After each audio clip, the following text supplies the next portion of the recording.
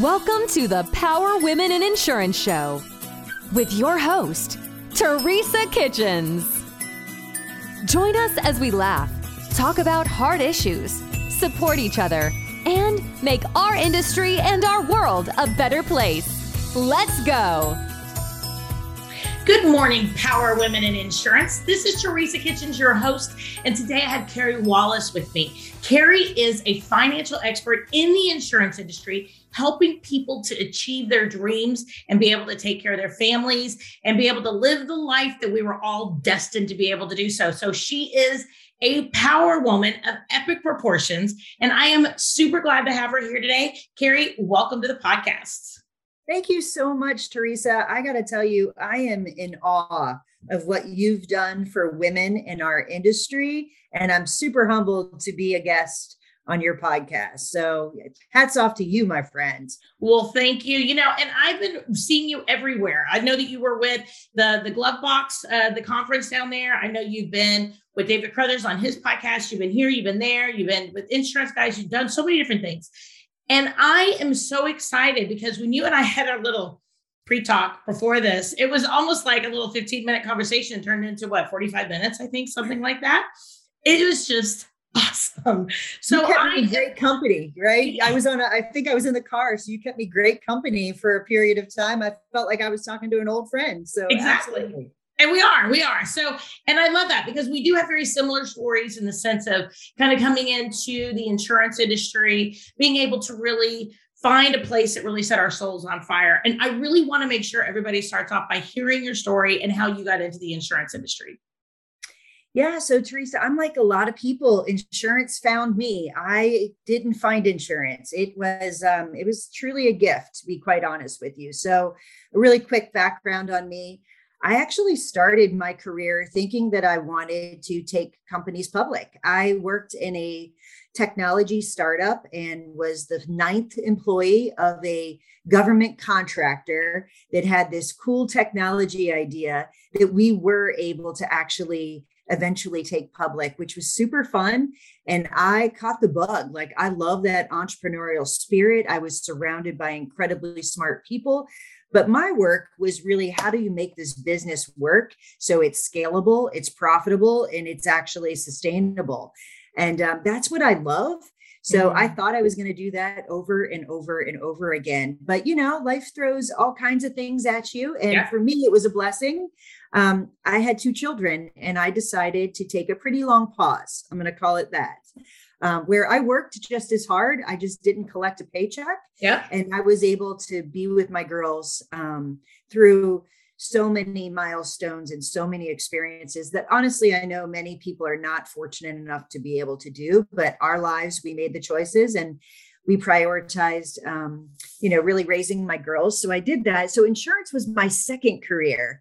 And in many ways, it allowed me to blend that passion for entrepreneurial spirit and understanding how to make a business really, really work well. I now get to do that with so many agencies across the country. Is pretty cool. So my entree into insurance was through the Ohio Association. At the time, their name was PIA of Ohio. They went through the merger with Big I at the state level. I was part of that process. And one of the attractive things about me is I had M&A experience, so I could help through that M&A. And then OIA was born, which is, an incredibly strong association in the association world. I was fortunate enough to be on that team for 14 years. And I led creating consulting services as well as data analytics on that team.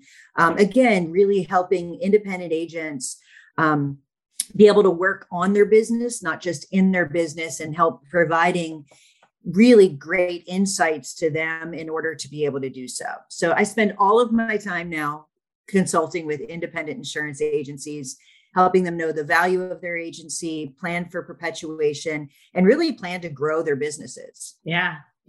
And that's really important because I think, I know so many insurance agency owners are salespeople, right? We come into this industry as salespeople, most of us on the agency side, right? Especially we go into ownership, we're really good at it, right? We're really good at teams. We're really good at those types of things.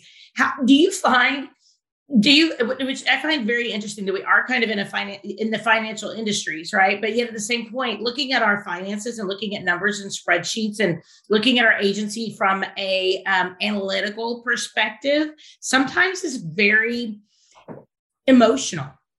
It's very hard. And I don't know if it's a female thing, a male thing. I know some people are very driven by spreadsheets and numbers and so forth. I think other people are very driven by, ooh, my warm fuzzies I get from my clients this month or my team, or hey, it's boss's day, who bought me ice cream, right? So tell me what you found as far as agency participants, owners. What is one of their biggest roadblocks mentally to be able to build a healthy healthy business financially? So I've seen a very, very wide variety. I've seen incredible business people with finance backgrounds that have found their way to agency owner. That is few and far between, though. I would tell you what you described is what I encounter most often. An outgoing, incredible salesperson grew their book of business, found their way to ownership, and really, if you get right down to it, they really have found their way, not through really great planning, but through great sales, through great relationships, through great, they have vision. There's no two ways around that. But getting that vision to a plan, I think in many cases, agency owners are intimidated by financials. It's not their forte. There's no formal training when you become an agency owner and someone says, hey, here's how to read a financial statement. Here's what you should be thinking about with budgeting. Here's how you put together a forecast. It doesn't exist. Yeah. So oftentimes it's intimidating. And when I come in, I have to ask for a lot of information, and it's an uncomfortable situation. I think many agency owners really need that level of trust to be able to open up and say, someone else is going to be looking at this with an eye towards running my agency like a business. Am I okay with that? And I'll tell you, I am here to help independent agents make their agency the best that it can be. I'm not here to say this is the only way to do it and you have to drive towards these numbers and these benchmarks, because it looks and feels different in every single agency. I like to think I get to know them, their culture, the way they want to run their agency and what their goals are, and we drive to that instead. So, but it's an uncomfortable and intimidating just when you start using financial words. And here's what's funny, like you guys speak a different language than I do. It took me a long time to understand all the acronyms inside insurance, right? It's like acronyms. I mean, it's just almost like you got to walk around with a dictionary, like at this, okay, what is that one? Okay, hold on, wait till I get through that kind of, I mean, it's exhausting. I actually had a conversation with a client the other day, and she was like, I could never do insurance because I can't keep up with all your acronyms. I'm like, I get it, but I agree. And I mean, financial has its own set of acronyms, right? Yep.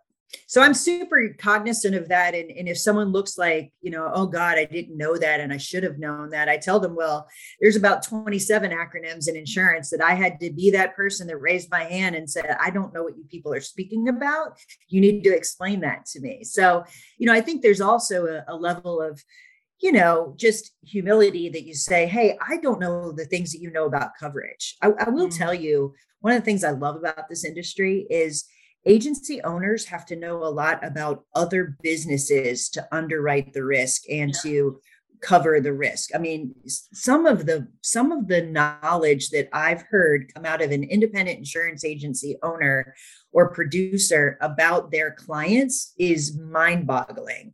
I view my job the same way. I get to learn about each agency that has different niches, different focuses, different some have a financial arm, some have a real estate arm, some are just straight up independent insurance agents. They're all different. And it's really, it's super exciting for me to get to know some pretty diverse businesses. So for me to think they're one size fits all would be ridiculous. Right. Right. Well, I remember when my husband and I first started dating, and you're going to laugh. My husband and I first started dating, he has his MBA, and he sells metal in the metals industry, right? Like aluminum, steel, carbon, whatever. Anyway, and he was always like, where's your spreadsheets? Do you know your numbers? And I was always like, yeah, I'm fine. I'm good. And he was like, no, you're not good. We have to be able to do it. And I mean, it was honestly an emotional hurdle, even in our relationship, for me to be truly honest about my numbers, truly honest about my finances, truly honest about my sales, truly honest about my retention, truly honest about my blah, blah, blah, blah, blah. And even with somebody that was very close to me at that time, at that point, we weren't married, but, somebody who was very much in that space. And to him, he's working in the corporate world. So the corporate world, numbers are the numbers, right? You're not that attached to them because they're not really your numbers. They're the company's numbers, right? They're, your department, but there's also Joe's department and Sally's department and, all these different people's departments that go together to make these numbers. Whereas when you're working with agency owners, a lot of us feel like it's our baby. A lot of us feel like we started this from scratch. It's almost like, we go into a parent teacher conference almost, and somebody's telling us that our kid's just not performing, but they need to find a really nice way to say, your kid bit somebody or whatever. I mean, to me, it's almost like we want to make sure we don't hear those tough things about our business. And I think sometimes as long as we make numbers, like we make sales numbers or we make bottom line revenues, we make payroll, right? Sometimes it's really, hey, these weren't easy, but it's convenient to move on to the next sale, to move on to the next accord form, and not necessarily go look at profit and loss for the year, right? I mean, how do you help insurance agency owners with that journey? Because I know for me, it was a long journey. Like true honesty here. When my husband and I met, I was 2 years behind on my tax returns. I mean, I didn't want to look at them. I didn't want to look at my numbers. I didn't want to look at what the government felt about them. And I didn't want to actually look at them. And he helped me out through all of that. That was actually a stipulation to date him. It was really kind of funny, but it was kind of one of those things where I had a journey to go through mentally and emotionally. How do you help agencies to get through that process? Is it easier for them to delegate it, maybe hire it out? But then again, that's an extra expense. I mean, how do you help them through that journey of knowing and embracing what a healthy agency looks like? Yeah, it's a great question. So typically when I engage with an agency, we do go through evaluation process, but there's several agencies this week that I engaged with that aren't ready for that, but they want to understand the benchmarks. So I try to use less numbers and more words. With salespeople, they're so much better with words. So I try to get as much information from them as possible. I organize their numbers for them and then be able to talk to, what do these benchmarks mean? Where are you above the benchmark? Where are you below the benchmark? And how do those benchmarks work together? And what I mean by that is we all know our revenue number. If I walked up to any agency owner today, they're going to know what their premium volume is and what their revenue is. About two might be able to tell me what their profitability or EBITDA is. So my job is to connect those things together. So you're making all these decisions in your agency. You're hiring people, you're using technology, you're trying new marketing things. You might have partnership arrangements. You have a place, you don't have a place. Your people work remote, they don't work remote. Like all those are decisions that drive to the overall performance of your agency. So I'm able to help really walk through, look, here's the decisions you've made, and it's actually driving these results. Here's some opportunities or things that I've seen in other agencies that you might want to consider. I also can give frame of reference. So we all watch the headlines and we see what happens to the $10 million agency that sold or the $5 million agency that sold. I think there's great comfort in someone coming and saying, did you know the average agency your size, this is what it looks like. And this is how you get from one stage to the other. Someone who's growing, this is what that looks like versus just sending the benchmarks. There's no context and it's just a page of numbers and you really won't know what it means. So my strategy is take the numbers, turn it into a story, and then understand what they want to do and give them ideas on how to do it.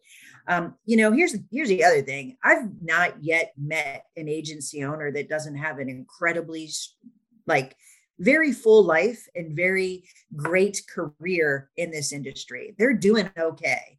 I'm looking for ways to say, how do we go from okay to making those crazy things happen inside your agency if it's what you want to do? If you don't want to do that, be okay with where you are, and let's tighten it up. So when you want to exit or when you want to transition, it is healthy enough to hand it to someone else or to transition it in a way that you can feel super proud about that thing that you've built. I will tell you, Teresa, so often there's this sigh of relief because I'm able to point out the strengths in their agency. I'm able to say, look at the decisions you've made, but here's some other ideas. It's not a, you're failing everywhere kind of conversation. Right. And listen, there's some agencies that their multiple is nowhere near what you would see in the headlines, but now they know why. And They can make the decision if they want to have their agency pay them now or have their agency pay them later. And that's a conversation that's okay. Do you know what I mean? Yeah. So I try to use words, no numbers, just words. You know? So you mentioned something that I think is, when I talk to a lot of insurance agencies, and I did, full disclosure, I bought an agency about 1.5 years ago. So this number is not foreign to me at this point, but it was extremely foreign to me at this other time. Right. And it's something that I've talked to other insurance agencies about. We don't really know what that means. You mentioned a term, EBITDA. EBITDA is not something that runs around in the insurance world, right? Unless we're looking to sell or unless we're looking to take out a loan or do something in the financial world. Tell us what the benefit is to being able to orchestrate our business to where we have a EBITDA that is a good EBITDA. And I'm going to leave the number. I'm going to leave the concept of what that looks like to you so you could go ahead and explain it. But tell me, as an insurance agency owner, why that's important to me. So, everybody knows their revenue. Everybody knows their premium volume. EBITDA is a measure of any business of what their true profitability is. And so what I mean by that is, the top line, that revenue piece, all those expenses, you probably can get me in the ballpark of how much you spend on payroll, how much you spend for your building, because sometimes you're paying yourself for your building. So That's a number you're going to know, but you might not think about it holistically. How much do I spend inside my agency? EBITDA is the difference between your revenue and your expenses that are related to operating your business. You could also have expenses like depreciation, non-cash things running through your financial statement that really isn't a measurement of what it takes to run your business. So EBITDA truly wants to know what's the revenue, what are the expenses to run your business to get to the true profitability and performance from a profitability standpoint of that agency. If you know the number and the percentage, you can get a really good idea of what the value of your agency is. Okay. You can get in the ballpark. There's a lot of risks that go into what that multiple is, but I want to break the thinking of my top line revenue times something is the value of my business. And that's what a lot of agency owners kind of cling to, isn't it? Yeah, of course. It's been the standard for years. Yeah. And for a book of business, I'd still tell you that's not a bad way to think for a book, but for the whole agency, for the staff, for the building to run that business, it's a dangerous way to talk about your agency. If you're a well-run agency, you do not want to talk in multiples of revenue. You want to talk about multiples of EBITDA because you're going to get a higher end number by doing that. If you're running a very profitable and a business that's growing, it behooves you to know your EBITDA. So it really is, what's the performance from a profitability standpoint? And that's really all that number is. I know everybody's scary. The acronym actually stands for earnings before interest, taxes, depreciation, and amortization. And that interest, taxes, depreciation, and amortization are all the non-operational things that are added back to make sure that we get to that true profitability. Hello, loyal listeners. Hey, are you a local agent struggling to find markets for your client? Maybe you, maybe not. Look no further than Nation Brokerage Solutions. With over 200 carriers, their comprehensive options give you what you need for your customers' ever-changing needs. With NBS, as they say it in the cool world, you can confidently offer a wide range of options to better support your customers and grow your business, aka agency. Don't settle for less. Do more with NBS. For more information about nationwide brokerage solutions, visit nbsbrokerage.com. CAS certified. So what is a good EBITDA number? Because I know, like, when I was purchasing the agency that I purchased, they took together my agency, the other agency, they looked at kind of the profit level, and they wanted me to be able to get a 1.2 or above. I think that was kind of the goal for where they were. Now, it was a SBA loan. That's what we did. But what is, and I know it's different for everybody, right? Everybody has different goals, right? And I think anything, I mean, help me if I'm wrong. Anything below like a 1 is you're going in the hole almost a little bit. And is it like 1 pretty much you're breaking even? So they want to see something above a 1, like 1.2, 1.5, 1.3.2, whatever. So they're going to have a true profitability level, right? Yeah. So basically that 1.2, what they were telling you is you have to cover your expenses 1.25 times in order to be eligible for a loan. Okay. EBITDA is actually a percentage of your revenue. So it's saying, of my business, how much of my resources, how much of my revenue am I allocating to all these different expenses? And at the end, what's left as a profit? So when I talk about a percentage of EBITDA of 30%, so 70% goes to running your agency, 30% is profit at the end. That's super strong. Okay. The average agency that I valued last year, I worked with 65 agencies last year, which was incredible for me. It was That's awesome. So 65 agencies. Wow. Yeah. And it's super fun. And anyway, so for those agencies, they were as small as, a $400,000 agency to a $5.5 million agency. Mm-hmm. Their EBITDA, the way they're operating, average 17%. When you go through a valuation process, they do much like what the process was where they looked at your profit and loss. They found the opportunity for profit. So things that they could take out of your expenses as a synergy, bringing those two agencies together to get to what the true profitability would be for that business to operate. So they were getting to what's reasonable. Once we put these two together, what will that look like? So that's part of the process. When I value an agency, I look for what's the industry standard? What are you allocating there? What's reasonable to be allocated in that area? And make sure that we get you to the right profitability that the reasonable person would expect this agency to operate at. And typically I get anywhere between 25 and 30, if I can. It depends on how the agency's operated. Like it's really tough to move from a 2% EBITDA to a 30%. That's ridiculous. Yeah. It's not even feasible. So does that make sense? Right. No, totally. Absolutely. So do you help them once you do determine that EBITDA to have that conversation on maybe improvements that they can make, maybe areas of profitability that they might be able to scale, or, because I'm sure how many people come to you who are really truly looking at selling, or are they just really, because honestly, when we look at profit to me is the blood of an agency. It is what keeps everything moving. It's what keeps everything healthy. It has to run through every section of the business to make it healthy.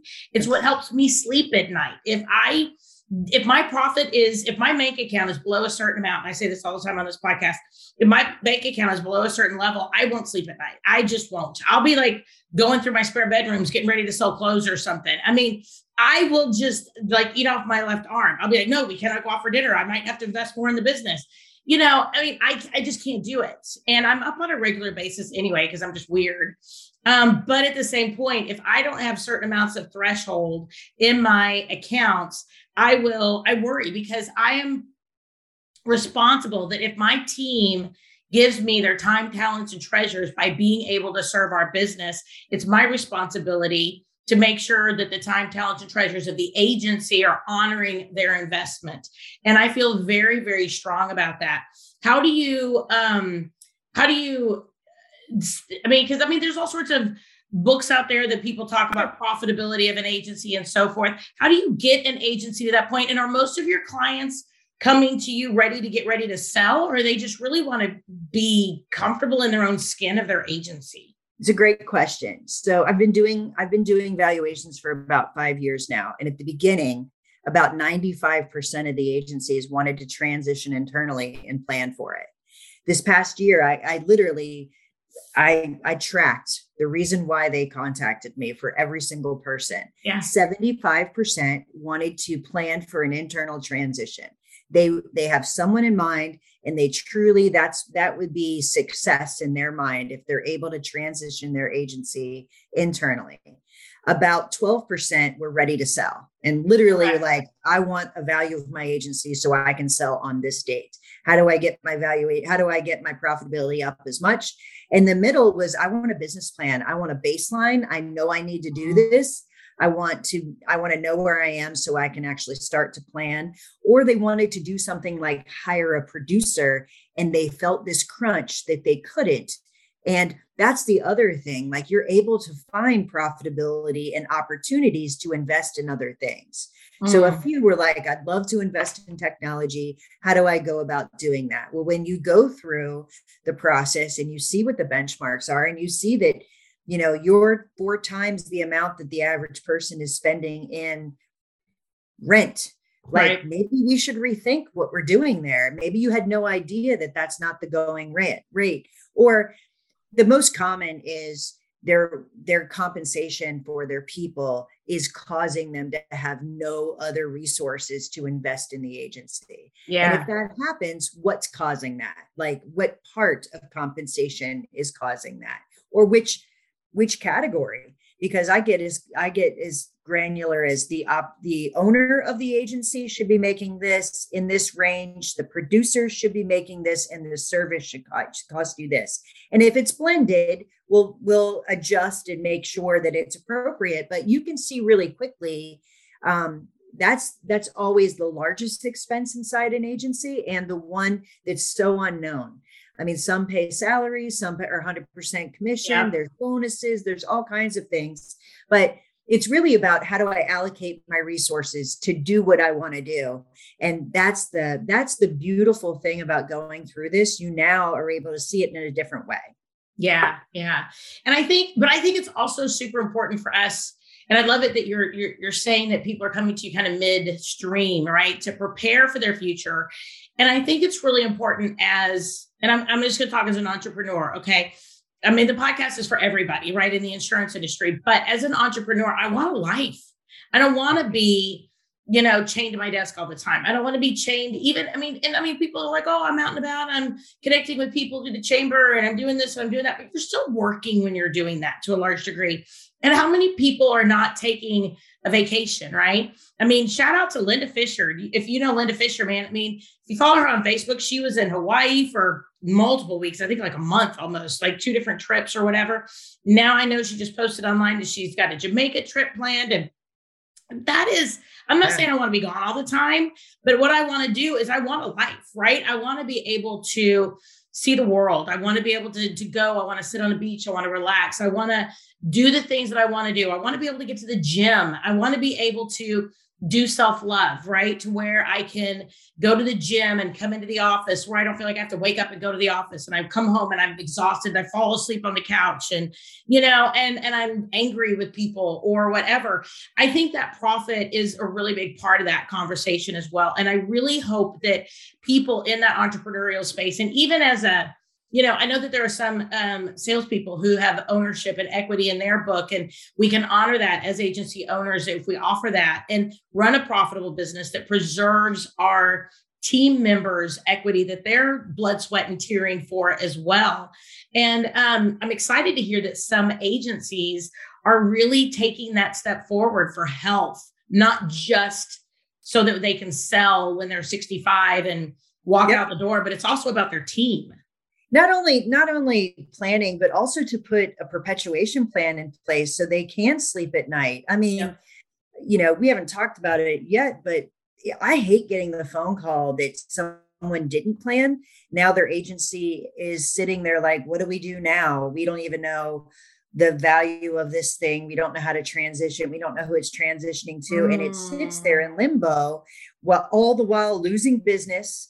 Yep. Things aren't getting done. Now, all of a sudden that value is going down because there was no plan in place. So by getting a valuation, what life insurance to put in place, what the asset is in order to start planning for it. And if you're a future agency owner, hats off. You now know what you're going to prepare for if you actually want to own that agency at some point. As an industry, we don't do a really good job saying, hey, if you want to be an owner, here's the kind of pain or here's the kind of commitment you need to make financially, personally, in order to run this business. That now makes that pathway so much clearer, and you can start working and preparing for it. So I agree with you. I was just talking to an agency owner this morning, and he was saying some of the same things you did, where, he's grown his agency. He runs a beautiful agency, honestly, but it's not fun because he feels chained to the agency. Mm-hmm. So part of our work together is freeing up some resources to, take some of that burden that he just kept piling on to himself as an agency owner. He's going to transition in many years. He has a nice runway, but we need to set that future owner up for success to not have that huge burden, but also make the agency be able to withstand it and be able to be paid appropriate price for his agency. That's the cool work I get to do, which is really nice. And again, hopefully everybody breathes a sigh of relief once we have that model built and it's working. It helps really put those decisions in perspective for them. So how long does a basic evaluation take? I mean, I know that it's a journey from that process, right? So, but the initial boots on the ground work, right? That does the initial health evaluation, right? Where you go in for your checkup, right? How long and how much of an investment, time, talents, because agency owners are busy, right? We're going 18 million different directions. We always sit back and say, I don't have time for that, right? Yep. So what, as somebody comes to you, what do you usually lay out to expect the process to look like before you can even get to the point where you say, okay, let's start moving forward from this moment? Where do you get to kind of that ground zero with agency owners? Yep. So the process looks like this, and I'll talk a little bit about the time commitment because it depends on how you run your agency. Mm-hmm. So, and I'm pretty clear about that when someone talks. So when an agency owner reaches out to me, they've heard me somewhere or they've, found my name somehow. We do a 30-minute consultation and I talk to them about their agency. I find out, what's their size, what's their staff look like. We spend 30 minutes together and I get as much information as I possibly can. They say they want to move forward, they get a proposal, and I give them the data sheet of all the things I need. So that's where you said time-wise, this is where there's a, it can vary by agency. So an agency that does monthly financials, that reconciles their carrier reports that they get, that has an agency management system, should be able to capture all of the information I'm looking for pretty quickly, because I ask for 5 years of financials, your tax returns, your carrier reports for your top 5 carriers. And then the rest of it is really book of business reports. I want to see your book of business by line of business. What is your personal lines, commercial lines, niche, life and health split for the entire agency? I want to see what it's split by producer. How you have that categorized in your system. And then I'd like to see what it is by carrier as well. What is your concentration with your carriers? So if you have a strong agency management system that you can run by carrier, by producer, and then overall, super easy to get that information. Then I ask you for things like what's your retention and what is your loss? Those are the gray ones that people struggle with because they can tell me by carrier, but not by agency. Yep. So I typically do some calculations to help them get to that. And then I want your staff listing. I need to know everyone on your staff, what their compensation is, what their roles are. That's the bulk of the information that I need. There's additional, if there's well-defined niches inside an agency, I'll go deeper into that area. And then I'll want to know what technology you use, but I get that when I'm interviewing you. I'm taking notes, writing all that down. So if you run monthly financials, and you use an agency management system that gets you a strong book of business report, it should not be a heavy lift. Some agency owners doing data too. So for people who are listening, I really want to make sure maybe if we, I'm thinking about you, where do people start with you? But I want to think about too, if I want to take a step back as an agency owner and say, if I'm preparing to work with you, I need to make sure that, there's a huge concept going on around in our industry right now about dirty data, right? Yep. Downloads that don't process correctly. If the team members for non-standard business or may not be clicking that button for losses or tracking the new this, that, or the other, right? Whether or not things are categorized correctly, whether or not we're really taking into consideration all of our percentages of, sales and income, those types of things. Do you find that a lot of agencies have to do part of that before they can really engage with you? It's not that they have to do that. The worst situation is they don't have a system at all. And so they're literally looking through files, trying to give me what their top 10 accounts are or what they're that's the worst. I would tell you that through my process, it becomes very apparent some of the areas that are weak. For instance, book of business by producer, and they say that person hasn't been here in 10 years, but we've never changed it in our system.